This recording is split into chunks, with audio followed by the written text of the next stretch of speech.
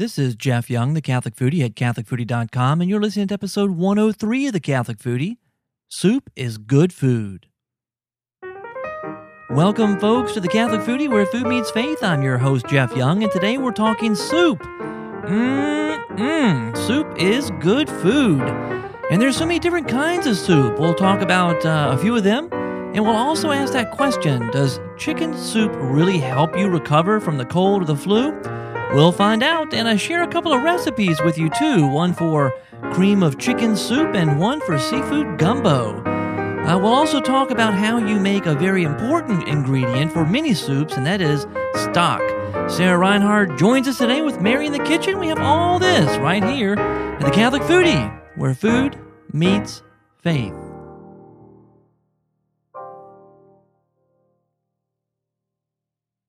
I want to start off by thanking our sponsor, DivineOffice.org. DivineOffice.org provides the complete Liturgy of the Hours online on their website, also as a podcast that can be downloaded and played on your computer or some other MP3 player. They also produce the Divine Office iPhone and iPad app. And now, as of last week, they produce the Divine Office app for Mac. And thanks to DivineOffice.org, I happen to have a few codes to give away. It's just a few. And it's not really a contest per se, because the new Mac App Store is so new, and because I really want to help build up the ratings and the reviews for this new app, I'm going to give these codes away to folks who are willing to spend a few minutes rating the app. And so it's a little tricky because the App Store is so new. You have to be running 10.6.6 on your Mac in order to even access the store. So if you are running 10.6.6, that's Snow Leopard, okay? 10.6.6, if you're running that and you're willing to spend a few minutes leaving a great rating for the app, then please email me at jeff@catholicfoodie.com. I have only a few of these codes, so please don't wait. I really want to help the folks over there at divineoffice.org get as many 5-star reviews and 5-star ratings as possible on the new App Store. So very important to help promote excellent Catholic content on iTunes and on this new App Store they have. So again, if you would like to get the app for free, shoot me an email at jeff@catholicfoodie.com. And thank you once again to divineoffice.org for sponsoring the Catholic Foodie. I'd like the chef salad, please, with the oil and vinegar on the side and the apple pie a la mode. Chef and apple a la mode. But I'd like the pie heated, and I don't want the ice cream on top. I want it on the side, and I'd like strawberry instead of vanilla if you have it. If not, then no ice cream, just whipped cream, but only if it's real. If it's out of a can, then nothing. Not even the pie? No, just the pie, but then not heated. Uh-huh. I'll have what she's having. Well, I've been thinking about soup quite a bit lately.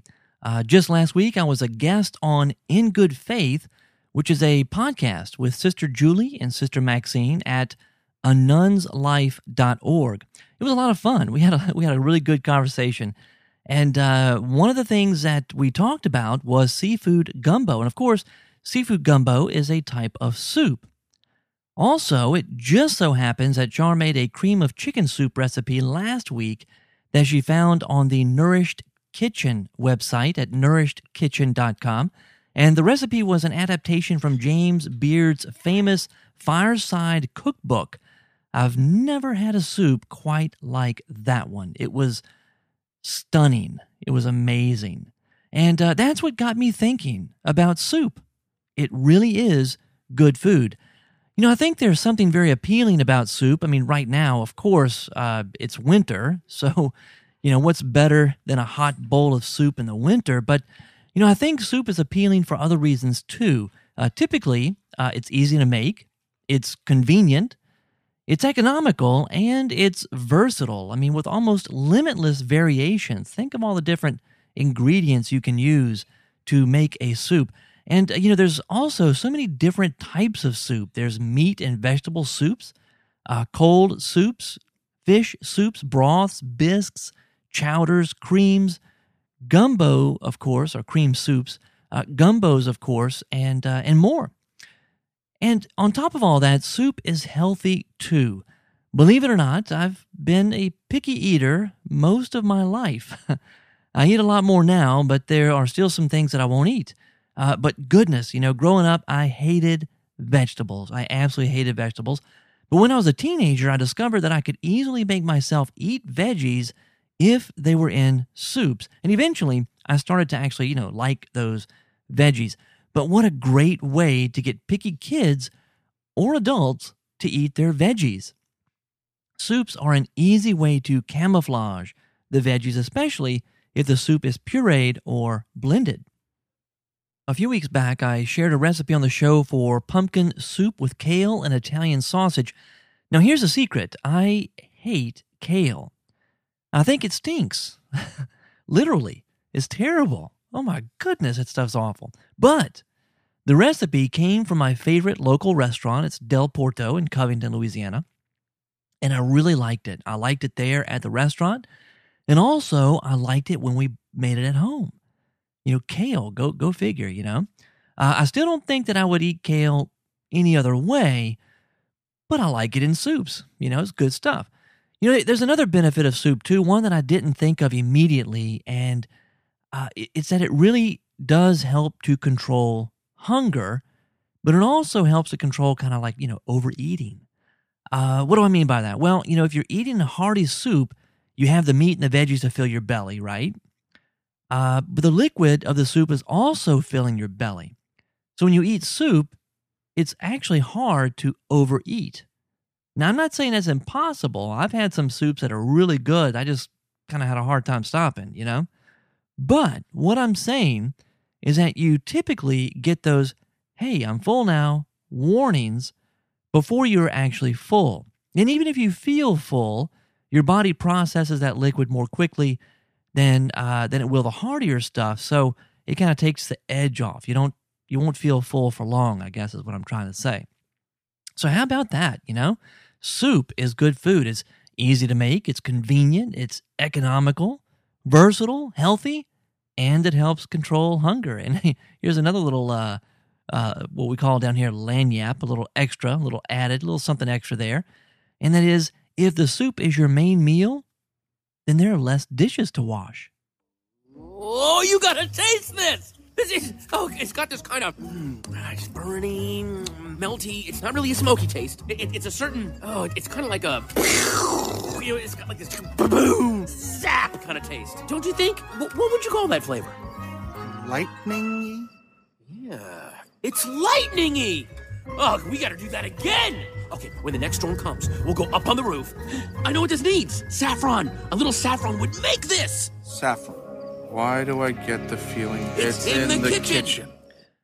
Well, we're going to step in the kitchen just for a second. We're going to talk about an ingredient, a special ingredient that many soups call for. And it's, something more than just water, right? A lot of times soups will call, and sauces too, will call for stock. So, I use stock in all my gumbos. As a matter of fact, I used my last bit of chicken stock last night while making griots. If you've never had griots and don't know what they are, well, maybe I should just put the recipe over at CatholicFoodie.com, and you could find it over there. I need to do that. So if you hear this and you don't see the recipe, remind me, and I'll try to get that up there as soon as I can. Griots and grits is sort of a staple down here in South Louisiana, and it's just cooked down. It's meat. It's like round steak that's been cooked down with onions and celery and bell pepper. And anyway, I used stock. I used a chicken stock because I didn't have any beef stock, and it was actually really, really good. So, what is stock? There are different types of stock, of course. But today I'm going to limit myself to stocks made from meat or bones. And I make stocks regularly. As a matter of fact, I always seem to have a bag of bones somewhere, usually in the fridge or the freezer. If I bake a chicken, I always save the bones afterwards. I stick them in a plastic freezer bag until I have time to make the stock. And stock is basically made by simmering various ingredients in water, usually for at least a couple of hours.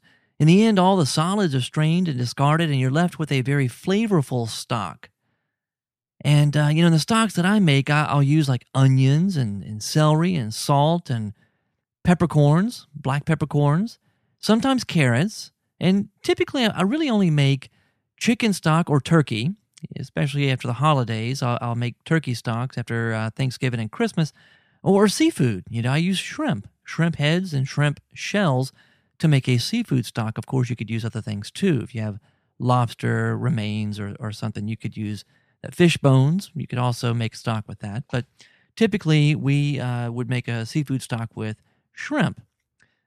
So, if you do, when I do add salt, I only use just a bit of salt in the stock, because you think about it, the stock is going to be used to make another dish, a soup or a sauce, and of course you'll be salting that as well. So I'm usually very, very light-handed on salt when it comes to stock, but it's very, very flavorful. So for a chicken or turkey stock, I use the leftover carcass, and I'll save that. I save all those bones, and sometimes leftover meat, especially which has happened from time to time, Thanksgiving turkey, or, we make turkey actually a few times during the year.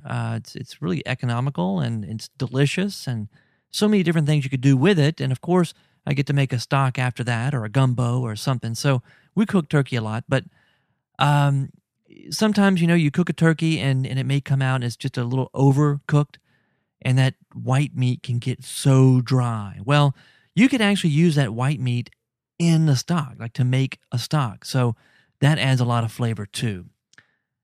I use those chickens and the bones I may have stashed away in the freezer, and then of course for the shrimp stock I use the heads or the shells. You can also take the shrimp heads and shells if you are making another dish and you want to stick those in a freezer bag. You can always just kind of keep that in the freezer too until it's time to make a stock. Now the thing about a stock is that it's the cartilage and the connective tissues and the bones that gives it its flavor, right? So when you're making a stock from bones, you have to simmer the pot longer than if you were just throwing a bunch of meat in there and trying to make a stock from the meat, which you can do. It absolutely can be done. And there are folks who use certain parts of meat, maybe the less desirable parts of meat, to actually make a stock. If you want to make a beef stock or something like that, you could do that. But bones, I think, is where you get lots of flavor, a lot of flavor there. But because it's all on the inside, it's the marrow, it's the collagen, all of that stuff, you got to cook it out. It just takes a longer time. Matter of fact, a chicken stock, you're probably going to simmer that for 3 or 4 hours even. So, but once again, it's a simmer, not a boil. You never want to boil the stock. You want to just let it simmer. If you boil it, it could actually kind of, it clouds it up. It's be kind of yucky. So here's a tip. I have a couple of tips for you. Here's a tip. Since all the solids are going to be thrown out, you could try to salvage the meat if you're going to throw turkey meat in there. You could try to salvage that if you wanted to. But since most of it's going to be thrown out, you could use the less desirable or less appealing parts of the veggies too, such as the tops of carrots or the skins or maybe the ends of celery. Whenever I'm chopping onions, I chop off the edges, the ends of the onions, the top and the bottom, and I discard it. Well, if I'm going to make a stock, I could just throw that right into the pot. It's all going to be thrown out in the end anyway. I'm just using that to get all that flavor. So that's a good thing to do. You can use a lot of leftover veggies or the less appealing parts of veggies in your stocks. Here's another tip too. I love using black peppercorns in my stocks, and really, if you're going to strain it, so it may not matter one way or the other, but just for the ease of it, you could always take a tea bag and stick those black peppercorns in that tea bag and tie it up, and then throw that in the pot. That way, you don't have to chase those things around, especially if you're going to try to salvage some of that meat at the end. You don't want to have to chase through the pot trying to find the black peppercorns and throw them away. Just put them in a tea bag and they just dispose of it at the end. Makes it a lot easier. So stocks can be used immediately while they're fresh, and that's probably the best time to use a stock. I mean, I have been known to make a stock right before doing a gumbo, but you could also freeze them, and they will stay good pretty much indefinitely. So that's my 2 cents there on stock. A few tips there for you. You can find my recipe, by the way, for turkey stock at CatholicFoodie.com. I'll put the direct link in the show notes.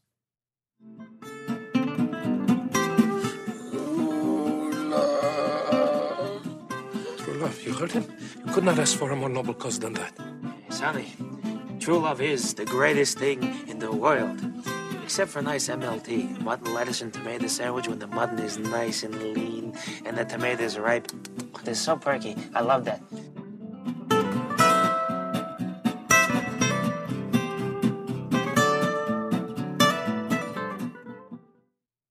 I want to share a couple of recipes with you today. The first is going to be seafood gumbo. I mentioned the other day, I mentioned earlier in the show that the other day I was on In Good Faith with Sister Julie and Sister Maxine.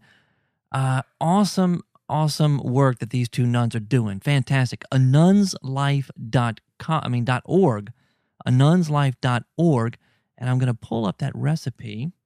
I talked about this recipe on the show. And actually, when we talked about the roux, of course, you got to make a roux. The first thing you do when you're making a gumbo, you got to make a roux. I talked about using flour and oil, which typically that's typically what folks use to make a roux. But in this particular recipe that I shared with them after the fact, I emailed that over to them.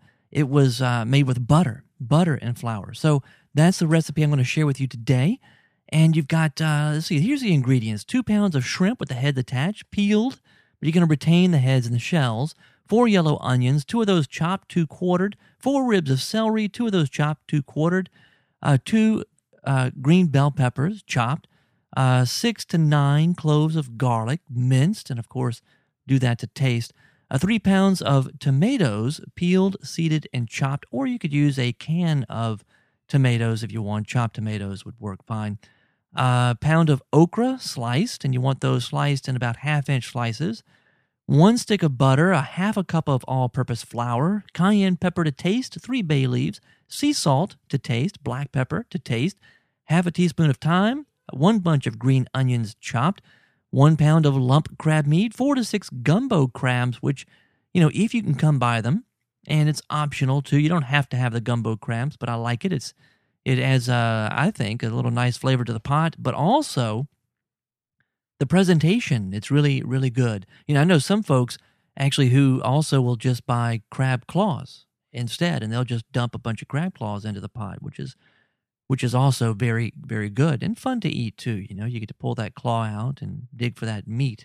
It's good stuff. You want filet powder if you can come across it, which is just really ground sassafras leaves. Filet powder to taste, and that's something you're going to add to your own bowl. 1 bunch of parsley chopped, flat leaf parsley, rice, because gumbo is served over rice, and then crystal hot sauce or Tabasco to taste. And those are 2 of the hot sauces that we like here in this house. So, first thing you have to do is you got to do your stock, right? We just talked about stock, and this for seafood gumbo, what I would do is peel and devein the shrimp. I remove the heads, but retain all that. Refrigerate the shrimp until you're ready to use. You don't want to leave that out. Just go ahead and stick it in the fridge. Place the heads and the shells in a stock pot. You want to quarter 2 onions lengthwise, quarter 2 or 3 cloves of garlic, cut the celery into 3 or 4 inch pieces, add 8 to 10 cups of water to the stock pot, bring it to a boil, reduce the heat, and simmer uncovered for about 2 hours. You strain that through a fine meshed sieve, discard the shells and veggies, and return the stock to the pot and then set aside. Now for the gumbo, you want to chop the yellow onions and the celery. You want to seed, trim, and chop the bell pepper. Set that aside. Peel and seed the tomatoes. Chop and set that aside. Alternatively, you can use the equivalent in canned tomatoes, which I think I mentioned that just a few minutes ago, which I would probably, for this size, I would probably just use, I don't know, maybe like 1 or 2 of the 14.5 ounce cans of chopped tomatoes. That would work. 1 or 2. I would eyeball it, of course, like I do most things in the kitchen. Where was I?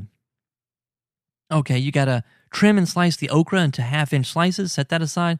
Make your roux, okay? This is the big first step for anyone who is not accustomed to doing or to making a roux. And how we do that is you're going to, typically it's made with equal parts of flour and oil, but in this recipe we're going to use butter.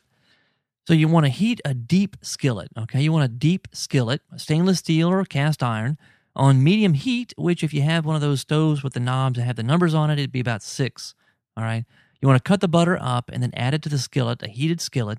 When the butter melts and begins to bubble, you start to add the flour slowly. And right now we're using half a cup of flour. So you add that slowly, stirring constantly with a spatula. I use a wooden spatula. I think that's preferable. And remember to stir constantly because you're going to try to prevent, what you're trying to prevent here is burning or scorching, especially with that butter. The roux, usually, when you're using butter, it's going to change colors pretty quickly. And for the gumbo, you want a dark brown roux, the color of chocolate. And it'll take probably, at this temperature, 5 to 7 minutes to achieve that. Now, once that roux has reached the right color, that's when you want to quickly add the onions and the celery and the bell pepper. You want to continue stirring all until it's mixed well. And you're going to saute those veggies there until they're softened. That's about 3 or 4 minutes. And then you mince the garlic, or add the minced garlic, and continue to saute for another minute or two.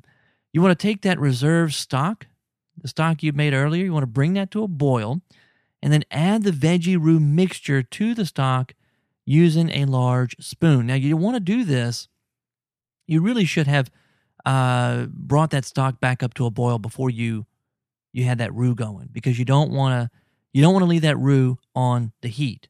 As soon as that's ready to go, as soon as those veggies are softened, you want to be able to start putting that into the pot, right, into the stock pot. So once you add a spoonful, you want to stir and mix it really well to try to integrate it before you add another. So just in case, you don't want it to be too thick.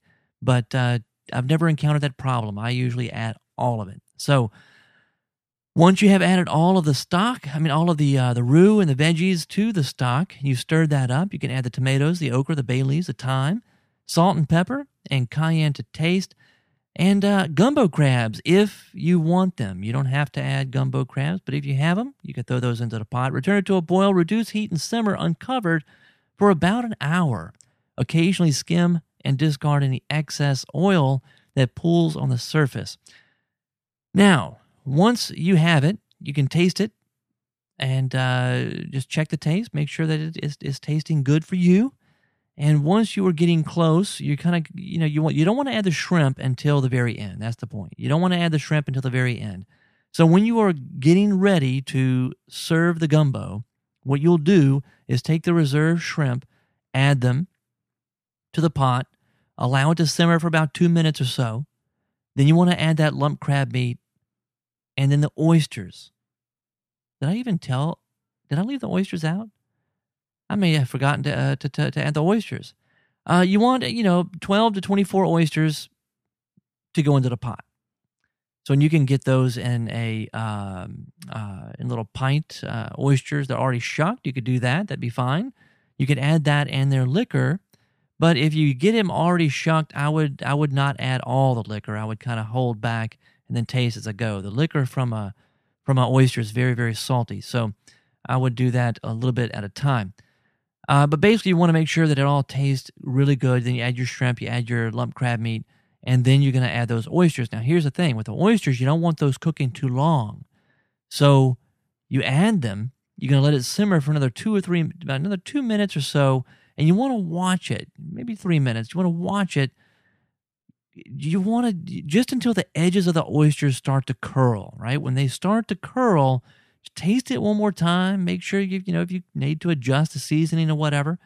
And then you can add the green onions, some of the green onions you've chopped, some of the parsley you've chopped, because I like to save a good amount so that folks could put that in their bowls. Add a little parsley, a little green onion to your own bowl.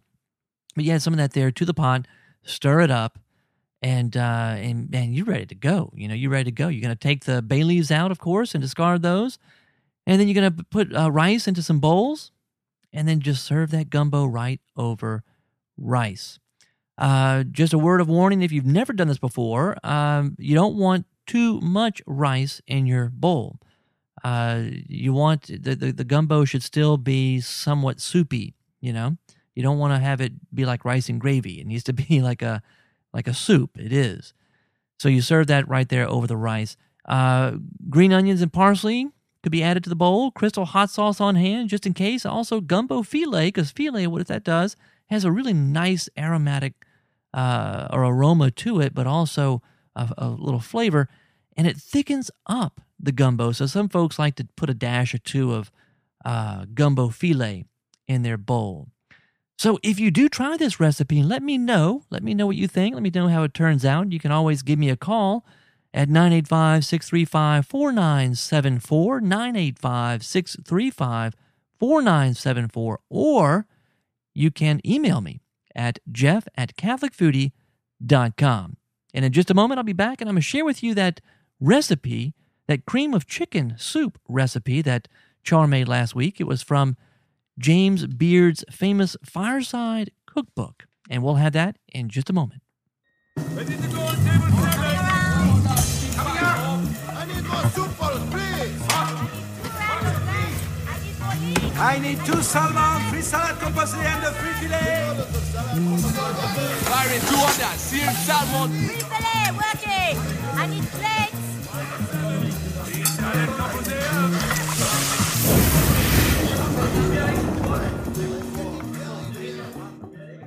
Now, as I mentioned, Char found this recipe last week on the nourishedkitchen.com website. Lots of really good stuff over there. She does a fantastic job. Nourishedkitchen.com. And of course, she adapted this recipe from James Beard's Fireside Cookbook, and it's a homemade cream of chicken soup. She says it is gentle and soothing in its flavor, deeply comforting and satisfying. While my adaptation includes more vegetables and more egg yolks than the original, you'll find that either version provides that beautiful, filling nourishment that can satisfy even the soul, or that can even satisfy the soul on a chilly, rainy autumn afternoon. So here are the ingredients. 1 whole pasture-raised stewing chicken, about 3 to 4 pounds, 1 leek, 2 or 3 whole cloves, 5 or 6 stalks of celery, including the leaves, 3 or 4 large carrots, including tops, 1 medium yellow onion, including the top, 2 tablespoons of butter, 6 eggs, 6 egg pastured yolks, beaten, 2 cups of heavy cream, preferably raw, non-ultra pasteurized, unrefined sea salt to taste, and then minced fresh chives or parsley to serve. Here's the method. Rinse the chicken thoroughly, pat it dry before placing it in your stock pot, covering it completely with fresh, clean, and very cold water, about 1 1/2 gallons. Stud the leek with whole cloves and place it in the stock pot alongside the stewing chicken. Add the celery leaves, the onion top, the carrot tops to the water. Slowly simmer the clove-studded leek, celery leaves, onion top, and carrot tops in the water uncovered until the chicken is completely cooked and tender to the bone, about 2 hours. Once the chicken is tender, remove it from the stock pot and allow it to cool. Remove the bay leaves, the celery leaves, the onion top, the carrot top from the broth, straining it if necessary. Discard the vegetable matter, but continue simmering the broth uncovered while you prepare the remaining ingredients. As the chicken cools, prepare the vegetables by peeling and mincing the carrots and mincing the onion and celery stalks as well.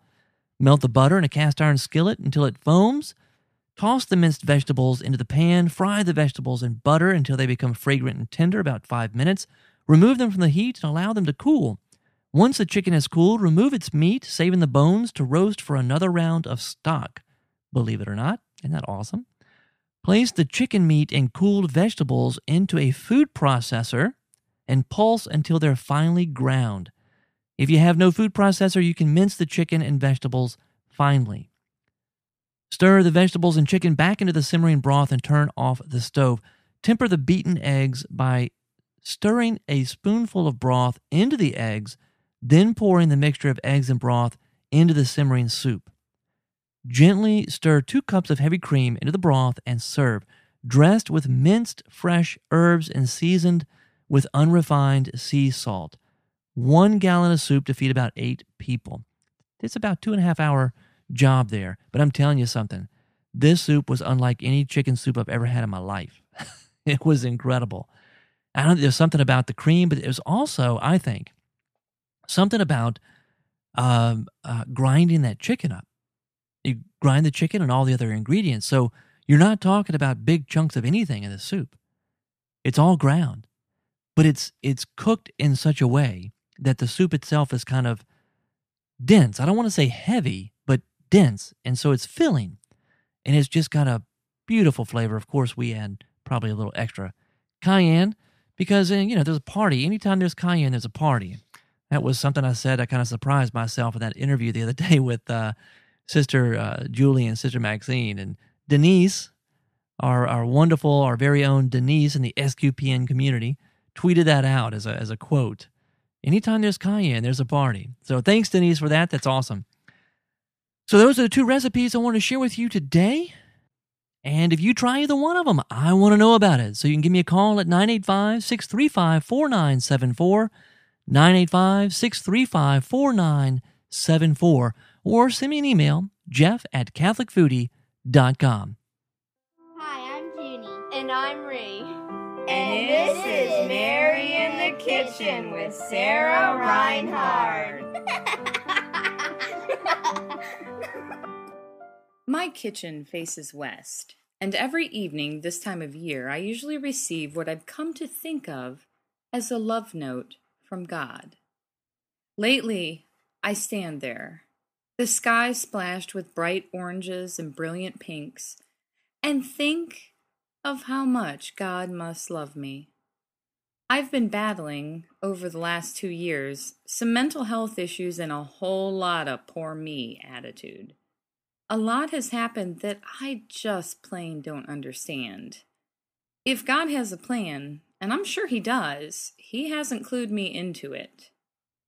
In the last year, I've been blessed by the wisdom of one of my nieces.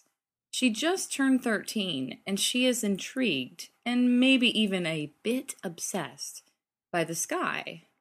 She is always taking pictures of sunrises and sunsets, and she loves when the sun lights up the clouds from behind. Because of her, I've been paying attention to the sky a bit more, too. Sometimes there's no getting away from the sun as a huge orange ball dipping below and leaving a trail of beauty behind. Looking out at those startling winter sunsets from my kitchen window has become a reminder to me. These difficult days I've had, they're but a snap of the fingers in the larger picture of my life. Maybe, with God's grace, it's making me stronger, more compassionate, open to God's will and grace in a whole new way. When I think of how God loves me, looking at the sky these last few evenings, it's hard not to think of Mary. In so many ways, she embodies love to me. I never wanted to be a mother, and I still struggle in my vocation as a mother. Deep in my heart, I wonder if I'm any good at it, if I'm scarring my kids and burdening them with my baggage, if I'm letting the most important part of my world down with my ongoing failures.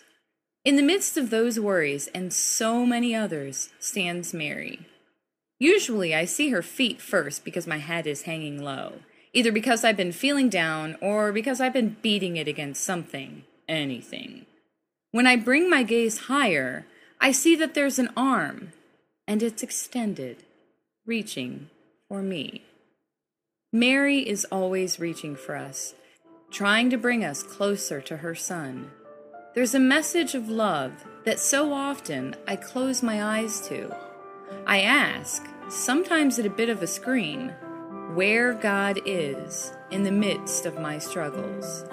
The answer, without fail, is never farther than my gaze out of my kitchen window at sunset.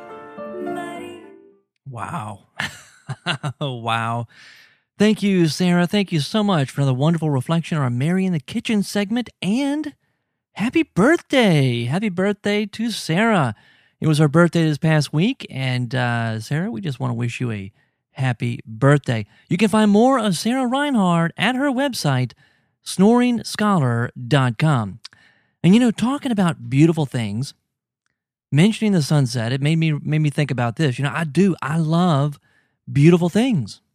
And I also love prayer, and I love when those two things come together, just as Sarah was talking about. Sometimes I experience it when I'm at a church with a particularly beautiful crucifix, or when I'm encountering a strikingly beautiful and almost lifelike statue of Our Lady. I love when those things come together, prayer and beauty. And I have to tell you that those two things have been coming together for me a lot recently, since November, beginning of November, when I got my new rosary from Simplicities of Life at simplicities.oflife.com. You talk about beautiful. A beautiful rosary. And it's two good things coming together there, beauty and prayer. So if you're looking for the perfect gift for a friend or a loved one, or maybe even a little treat for yourself, then do yourself a favor. Go visit simplicities.oflife.com. Kessie and Kobe Thomas are doing incredible work over there. And what's more, they are a beautiful Catholic family who have surrendered their gifts and talents to the Lord. Simplicities of Life is Holy Spirit led. So go give them a visit, go visit them, and let them know that I sent you. simplicities.oflife.com. Here's a way you can be creative on a daily basis. Well, how else in your life can you actually create new things every day? And you have to eat. This is the thing we all agree on. If you're going to eat 3 times a day to the day that you die, why not be good at it?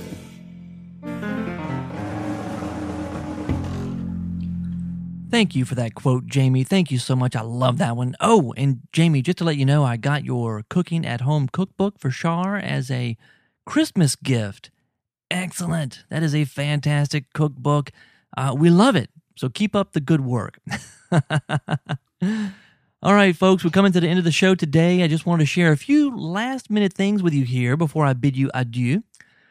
First of all, the SQPN Giving Campaign is in full swing. SQPN, the Star Quest Production Network, is a Catholic nonprofit. It's also a powerhouse of Catholic new media, and it cannot exist without listener support. If you go to their website at sqpn.com/donate, you will find out more on how you can make a donation to SQPN during this giving campaign. And please do prayerfully consider making a donation to help SQPN reach its goal of $150,000. They're currently only at 44% of that total. But thank you very much for your support of SQPN. Also, if you haven't tried my coffee yet, you need to. The Morning Blend. It's fresh roasted specialty coffee. You can read all about it at catholicfoodie.com/coffee. And of course, we're talking specialty coffee here, folks. Medium, decaf, dark roast. We have all that good stuff. Hand roasted every day, every Tuesday, and we ship it out every Wednesday. So if you haven't tried it yet, go ahead and go to catholicfoodie.com/coffee. Good stuff. And speaking of catholicfoodie.com, you ought to check it out. There are recipes, reviews, and lots of blog posts there, stuff you might never hear about here on the show. And of course, the show notes are there too, catholicfoodie.com. Be sure to comment when you stop by. You can also visit me at facebook.com/catholicfoodie and on Twitter at twitter.com/catholicfoodie. And I love to hear from you. Call the listener feedback line at 985-635-4974 and let me know what's going on in your kitchen or how much you love the Catholic Foodie coffee. I look forward to hearing from you. And until next time, bon appetit.